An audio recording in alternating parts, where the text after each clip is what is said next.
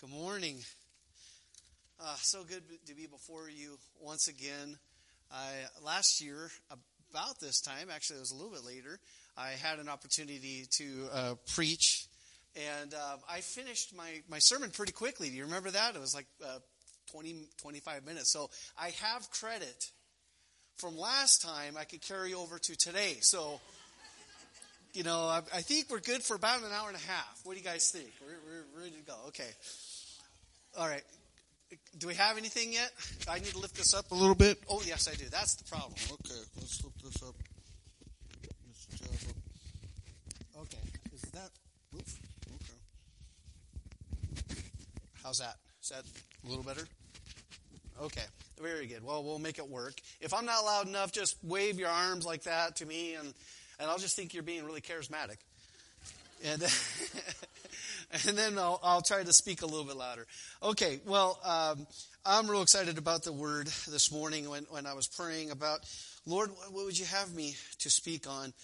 It was almost immediately. God laid this on my heart. One of my favorite books in the Bible. Turn in your Bibles this morning, if you would, to the book of Habakkuk. The book of Habakkuk is found, of course, in the Old Testament, and it's nestled between the books of Nahum and the book of Zephaniah. We're going to be looking at Habakkuk chapter 1, verses 1 through 5. Yes, this is a wonderful section of the Bible. It's kind of neglected. It's called the minor prophets, and it's kind of a sad name for them because we kind of relegate them sometimes to a minor status. We think, it's not really important. But they're only minor because of their length, their size. Habakkuk itself is only 3 chapters. But inside these 3 chapters is such a richness, such a beauty, and I believe a timely message for me in my life and for you and for the church in our world. So much is packed in here. Habakkuk is one of my favorite books of the Bible. The book of Habakkuk was written during a very pivotal time in Israel's history. The books of Jeremiah, Daniel, Nahum, Zephaniah, and Ezekiel are all written overlapping this period of history. Let's set the stage for this book. Josiah was the king of Judah, and he was a godly king, and he had just recently died when Habakkuk pens this book. He died in battle with an Egyptian pharaoh named Necho. His son, Jehoiakim, now sits on the throne. For 30 years, Josiah had led the nation back to the Lord, discovering the law. Once again, a priest literally found it tucked away somewhere, the Torah, and they pulled it out and they read it to the Josiah. They had forgotten God's word. And when he heard God's word, he tore his robes and he led the nation away from the idolatry. And he cleaned up that nation. And the nation renewed their covenant to God. 2 Kings 23:25 says this about Josiah. And before him there was no king like him, who turned to the Lord with all of his heart, with all of his soul, and with all of his might, according to all the law of Moses. Nor did any like him arise after him. Josiah was a righteous king. The Lord had already brought judgment, if you remember, to the northern kingdom of Israel over 100 years before this. Now, Jehoiakim, like his fathers before him, had returned the nation to idolatry and wickedness. Jeremiah describes Jehoiakim this way. He says this, "But your eyes and your heart are intent only upon your own dishonest gain, and only on shedding innocent blood and on practicing oppression and extortion." The Lord had brought prophet after prophet, given much time and warning the nation that judgment would come if they did not repent. It's good to remember God's faithfulness, God's mercy. 2 Chronicles 7:14 says, if my people who are called by my name will humble themselves and pray and seek my face and turn from their wicked ways, then I will hear from heaven and I will forgive their sin and I will heal their land.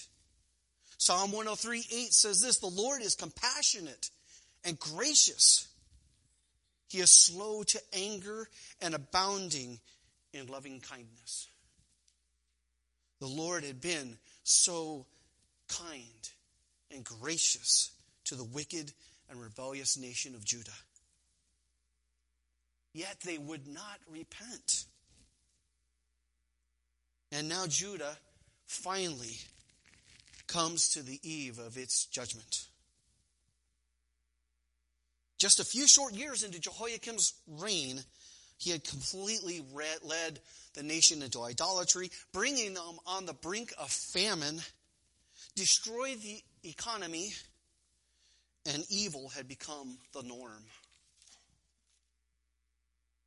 That is our introduction. That is our context. That is so important to understand when Habakkuk is writing these first 5 verses. So important to know what is happening around him. Let's pray, and then we'll read. Lord Jesus, as we look around us and we see this world that we are living in is a fallen and broken world, Lord, we are so encouraged by your mercy and your grace.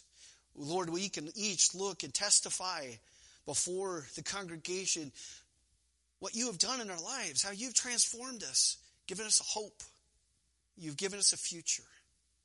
Lord, we are so grateful for that. I pray that we would come to your word this morning with hearts that yearn for your presence, that yearn for your intimacy. Lord, that you would restore us to hope and joy, even in very, very difficult circumstances. God, give us the grace to receive your word. Prepare our hearts now to come into your presence. We praise you and we thank you in Jesus' name. Amen. Okay, so I'll be reading from the New International Standard Bible this morning. Let's look at Habakkuk chapter 1, verses 1 through 5. Let's read. The oracle which Habakkuk the prophet saw. How long will I call for help, and thou wilt not hear? I cry out to thee violence, yet thou dost not save. Why dost thou make me see iniquity and cause me to look on wickedness? Yes, destruction and violence are before me. Strife exists and contention arises. Therefore the law is ignored and justice is never upheld. For the wicked surround the righteous, therefore justice comes out perverted. Look, among the nations, observe, be astonished, wonder. Because I am doing something in your days you would not believe if you were told. This morning we're going to look at 3 principles from Habakkuk. 3 principles that are here in these verses. The first principle is the person. The second is the perspective. And the third is the prescription. I might be revealing a little of my background here. I used to be a pharmacy technician. So I used to be a pharmacy tech. Now I'm a farm tech. So I still have a little bit of that pharmacy in me. So, okay, let's look at the first principle that we see here. The first principle is the person. The person. Not much is known about Habakkuk. His description of himself was simply a prophet. It is very possible that he was a priest. And the part of Habakkuk is written to be sung as a psalm. His name in Hebrew, this is really, I think, interesting, means to wrestle or to embrace. In the beginning of the book, Habakkuk wrestles with God. At the end of the book, Habakkuk embraces God. It's a beautiful picture of a name. A prophet is a very simple description, but it is very appropriate. Habakkuk knew it wasn't about him. It was about the message. It was about God's word. Matthew 23:12 says this, "And whoever exalts himself shall be humbled, and whoever humbles himself shall be exalted." It's a common theme in the Bible of God choosing the meek and the humble to display his glory. Just look at Moses, for example, Gideon, David, Amos. Amos is just described as a shepherd. And the list even goes on and on. God will never raise to usefulness those who are proud. God will never raise to usefulness those who are proud. That is the person of Habakkuk, a humble man who wrestles with and embraces the Lord. Now let's look at our second principle. Our second principle can be found in verses 2 through 4. We're looking at the perspective. Habakkuk, in addressing God, says, "How long, O Lord, will I call for help, and thou wilt not hear? I cry to thee, violence, yet thou dost not save." You see, you're looking at Habakkuk, and he's crying out for help. He's calling out for God for help. The word call here in these verses right there, you may want to underline that in your Bible. The word call there means to shout. It means to shout to God. And then the word cry in that verse, "I cry out to thee," is actually the Hebrew word to scream. To scream. Habakkuk shouted. He screamed to the Lord. And notice he says, "How long, O God?" How long? You see, this wasn't just a one-time effort. We see in the Bible that the fervent, effectual prayer of a righteous man availeth much. This is a man who's been fervently praying God, calling out to him. Help. Help us. We need your help. Where are you, God? We need you to come save us. You will not save. Like Job in chapter 19, verse 17, Job is in the same position. Job shouts to the Lord. He says, "I call for help, but there is no justice." You see, Habakkuk and Job had the same problem. They didn't have God's perspective. They had to see things from God's perspective.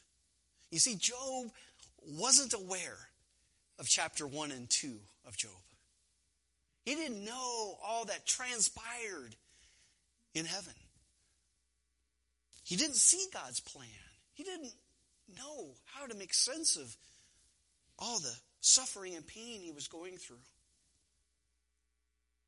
He couldn't see God's plan. He did not have God's perspective. If we are honest this morning,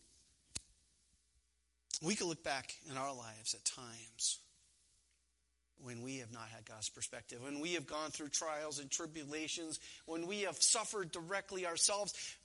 We have seen suffering in our families, in our own lives. We've gone through tribulations and trials, and we have not had God's perspective. We say, "God, why is this happening?" We are not alone in this. So many in the Word of God have come to the Lord with the same heart, the same desire. "Lord, what are you doing? Why do bad things happen to good people? Why do you not act when there are those who call evil good and good evil?"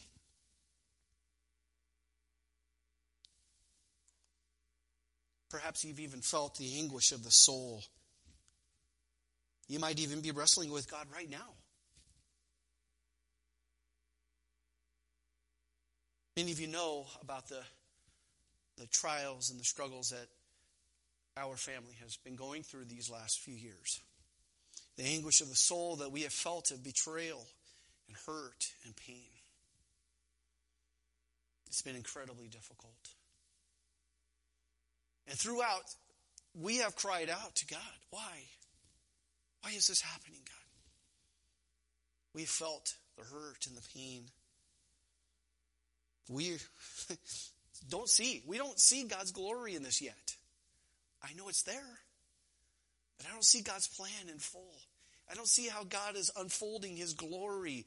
And we know that God does this. We know this because it says in his word. It says God causes all things to work together for good. God is taking your persecution, your hurt, your pain, and he wants to be glorified in it. He wants to be honored. We have to be reminded, too, that this world is not the world that God had created. This is a fallen world. This is a world that sin is corrupted and twisted. It was our sin that caused this world to fall. It was for our sin that we have created this world that is messed up, is sinful, is broken. Jesus himself gave us our ransom on the cross. In the hymn, How Deep the Father's Love for Us, it says this, behold the man upon the cross, my sin upon his shoulders. Ashamed, I hear my mocking voice call out among the scoffers. It was my sin that held him there until it was accomplished. You see, we're part of the problem. This world is broken. But there's hope here from Habakkuk this morning. And the hope is that God knows our hurt. He knows our pain. He has regarded our helpless estate. The solution is the cross. The solution is the cross. The solution to our hurt, to our brokenness. Habakkuk asked why. He asked for a long, long time. Alistair Begg puts it this way. God's delays don't always equal denial. God's delays don't always equal denial. God's delays in answering our prayers, in answering our call, are designed to make us more like Christ. You see, his delays are a mercy. God's delays are a mercy. Think about that.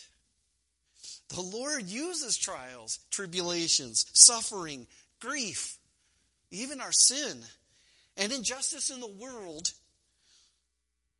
to mold us and to shape us into his image. You see, we need a new perspective. We need to have God's perspective. This principle of perspective continues in verses 3 through 4. Turn or look and let's read. Habakkuk says, why dost thou make me see iniquity and cause me to look on wickedness? Yes, destruction and violence are before me. Strife exists and contention arises. Therefore the law is ignored and justice is never upheld. For the wicked surround the righteous. Therefore justice comes out perverted. Can we look around at our society right now?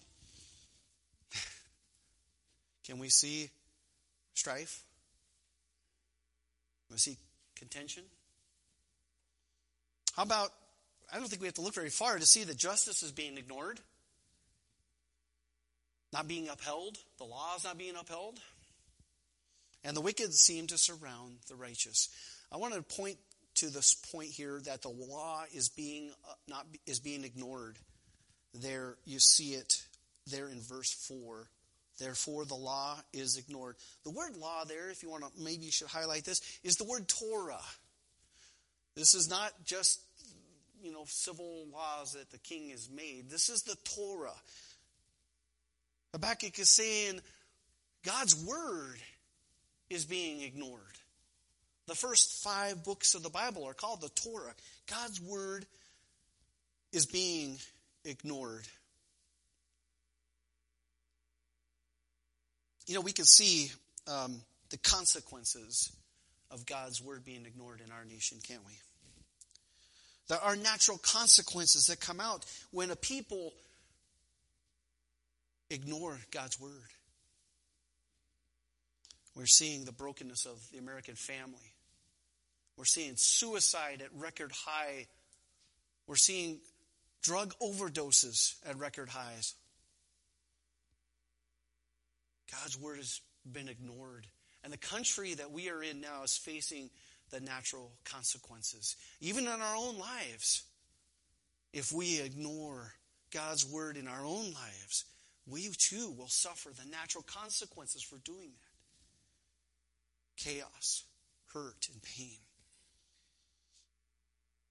John Adams put it this way, our second president. He said, our Constitution was made for a moral and religious people. It is wholly inadequate to govern any other. He knew that our nation was founded on the principle of God's word.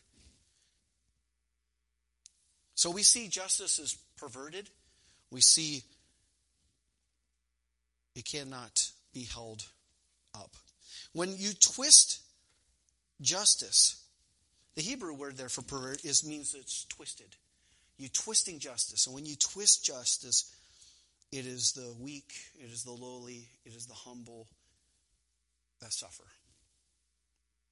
You see, Habakkuk was crying out to God.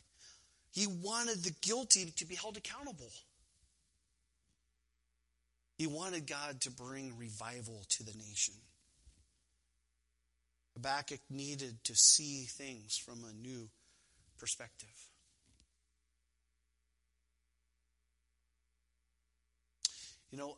As I was preparing the sermon, I kept trying to think of little injections of humor because this is a pretty heavy-duty sermon, and I couldn't find anything funny to really say. So, sorry. I always have, that's my hardest part in preparing a sermon, is to try to find some sort of humor to mix it up a little bit. Okay, we're ready for the next part. If you guys are ready to join in there, I hope you're hanging in there with me. This is good stuff. It's going to get better. We've seen Habakkuk's complaint. We've seen his perspective. But now we're going to look at the prescription. There's hope right here. Here's the hope, the prescription. That's the thing that the doctor fills out for you and says, if you do this and this and this, you'll be okay, right? Well, this is God's perfect prescription to help the nation of Judah and even to help in our lives. Let's read verse 5. Okay, this is cool. So Habakkuk has been praying. He's calling out for help for a long time. And finally, God responds. I love this. And he says, okay, Habakkuk, look, among the nations, observe, be astonished, wonder, because I am doing something in your days that you would not believe if you were told. I love this because this is so amazing. It's so cool that God could not even tell Habakkuk what he was doing. He had to show him just a piece, just a picture, a piece of what he was going to do. Look and observe, he says. Watch. I've got something really astonishing, something that will make you wonder. Okay, ready? Here it is. This is God's plan, right? The Lord was going to raise up the Chaldeans to judge Judah, led by a fearsome and cunning general named Nebuchadnezzar. The general of the armies of the Babylonian Empire, one of the greatest armies of the world at this time. And he was soon to become king. He was going to conquer Jerusalem, sack the city, kill many of its inhabitants, and destroy the temple. He was going to use an evil and despised nation to accomplish his work. Now imagine if you were Habakkuk and you just saw that. I can imagine. Creaky, creaky, creaky. God, really? I'm waiting for the wonderful. I'm waiting for the astonishing. His perspective wasn't the same as ours, is it? He was expecting revival. Or his perspective wasn't the same as God's. God had a different plan. God's prescription was to allow his people to be conquered and taken into captivity. Habakkuk wasn't showing all the glories that would come from this. King Nebuchadnezzar was one of the greatest kings in the ancient world at that time. If you turn to the book of Daniel, one of my favorite chapters in the Bible, and one of my favorite books of the Bible, Daniel chapter 4. We're going to be looking at 34 through 37. In case you didn't know, chapter 4 of Daniel was written none other by Nebuchadnezzar. He wrote Daniel chapter 4. I love this. Verses 34 through 37. But at the end of the period of time, you remember Nebuchadnezzar was judged. He had to eat grass. He grew gnarly nails in his hair all out and crazy, and he lived with the wild beasts. Remember that? And at the end of this period, I, Nebuchadnezzar, look at this phrase here, raised my eyes toward heaven. And my reason returned to me, and I blessed the Most High and praised and honored him who lives forever. For his dominion is in the everlasting dominion, and his kingdom endures from generation to generation. And all the inhabitants of the earth are accounted as nothing. But he does according to his will in the host of heaven and among the inhabitants of the earth. And no one can ward off his hand or say to him, "What hast thou done?" At that time my reason returned to me, and my majesty and my splendor were restored to me. For the glory of my kingdom and my counselors and my nobles began seeking me out. So I was reestablished in my sovereignty, and surpassing greatness was added to me. Now here. Now I, Nebuchadnezzar, praise and exalt and honor the King of heaven. For all of his works are true, and his ways are just, and he is able to humble those who walk in pride. I could just see Nebuchadnezzar when he's brought out of his unreasoning mind and his beast-like behavior. And the first thing he does when he sees and recognizes and honors God, the first thing I can see him doing is like, I got to find Daniel. Where is Daniel? Daniel, get over here. You got to hear what God's done in my life, in my heart. You got to see. Write this down, Daniel. Chapter 4 is written by Nebuchadnezzar. If you've never read that chapter, it's a wonderful story of redemption. Redemption. Habakkuk couldn't see that wonder. He couldn't see the astonishment of Nebuchadnezzar getting saved. We also see another great, beautiful picture, part of God's glory, perhaps, in this, and that God raised up a man named Cyrus the Great. And Cyrus the Great is written about at length in the book of Isaiah. Cyrus, as you know, followed up on the Babylonian Empire. He came through from the north in the Nineveh area, and he conquered and destroyed, or he didn't destroy, but he conquered Babylon, the city of Babylon, ending the Babylonian Empire. He was prophesied by name 130 years before he ever rose to the throne. Isaiah prophesied by him. Jeremiah 20, let's see, actually,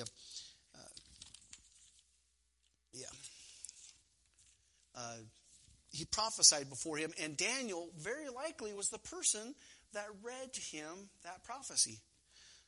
That Cyrus was going to deliver the people, that God was going to use him to restore the temple treasures, and to restore the captives to Jerusalem. Isn't it comforting to us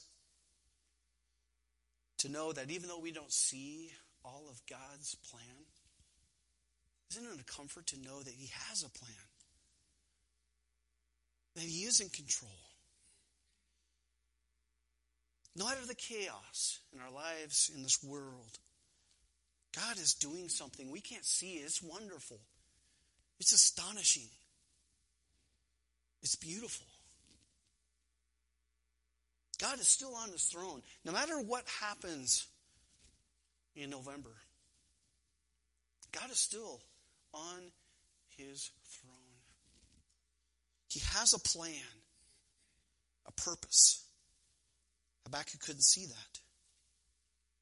He couldn't see that the nation would come back, rebuild the temple, rebuild the walls of Jerusalem, and that their hearts would be rededicated to the Lord. To follow him, to honor him. You see, God's prescriptions are always perfect. God's prescriptions are always perfect. And lastly, we need to see this, that God's prescriptions are also timely. They are timely. They are happening in his perfect time. God's prescriptions are timely. This morning, as we see God's mercy and kindness in our lives and in the life of this nation and this people, is there anyone here who needs to be reminded of that? God's mercy and kindness in our lives through this chaos, through this struggle. I've been so encouraged studying God's word this week, last couple weeks, praying. Perhaps maybe we need to be reminded of God's faithfulness as truth. Maybe we've even taken advantage and taken lightly of the riches of his mercy. Maybe we have been mediocre in our walk with him, mediocre in our love for him. We've allowed compromise, distraction to rob us of that joy and intimacy we used to have. Maybe we've been cherishing sin in our lives. Maybe we haven't even been heeding that still small voice calling to us to act. Maybe we've allowed apathy to come in through all this chaos. God's call right now is for us to repent from our sin and our attitudes. God's prescription for us is discipline if we do not. We read that in Hebrews chapter 12. God's discipline is our prescription.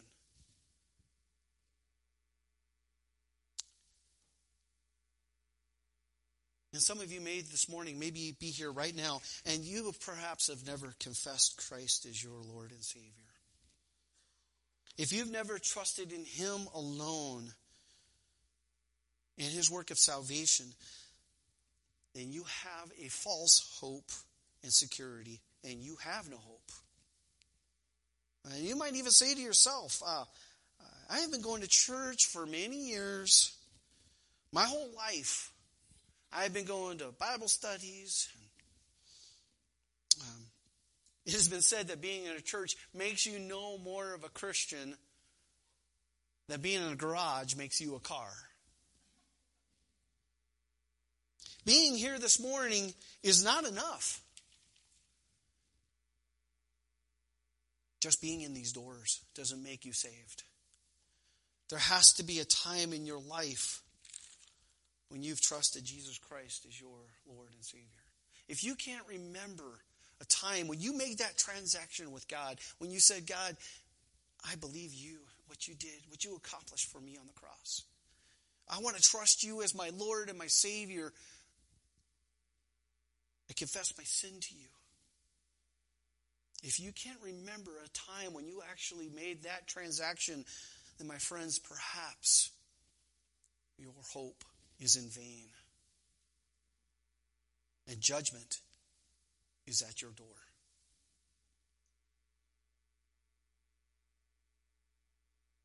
The only reason that God has not acted in our society, in our community, and in your life is because he wills that none should perish, but that all should come to repentance. Now is the day of salvation. Tomorrow may be too late. Let's come together in prayer. Let's close our hearts and our minds now, and just, I don't want you, if you have not asked Jesus to be your Lord and Savior, would you pray with me? It's a simple prayer. If you can't remember, please, I beg of you to consider giving your heart to Jesus. Today is the day of salvation. Tomorrow can be too late. I want you to pray with me. Lord Jesus, I ask, God, you would take this sinner that I am. I know I am a sinner. I confess my sin to you. And I believe that what you did on the cross was sufficient to pay my penalty, my death, for your death, to make me clean. It's a free gift of salvation. I accept that gift of salvation. Lord, I want to put my trust in my life into your hands, not in my hands. I know that I'm not worthy. I know that I can't measure up. I know that I cannot earn heaven on my own. I need you, Jesus. I believe in your sacrifice. I believe you are the Lord of my life. And I confess you and ask you to come indwell me with your Spirit. Transform me and make me into a new creation. And if you're a Christian here now, and you need to confess and repent in your own life, I pray that you would do that as we come in prayer. Lord, we come to you as a broken people. We don't have your perspective, Lord, but what we trust in your word. And your word says that you will never leave us or forsake us. That your love for us, how deep the Father's love for us. Lord, your love is so great and mighty. It could reach into every nook and cranny, every hurt and pain, into our brokenness. Lord, you desire to take that brokenness and use it for your glory. Lord, if we only would turn to you, help us, Lord, to allow you into our lives, to transform us, make us into your image. Thank you, Lord, for your word. Thank you for your encouragement. In Jesus' name, amen.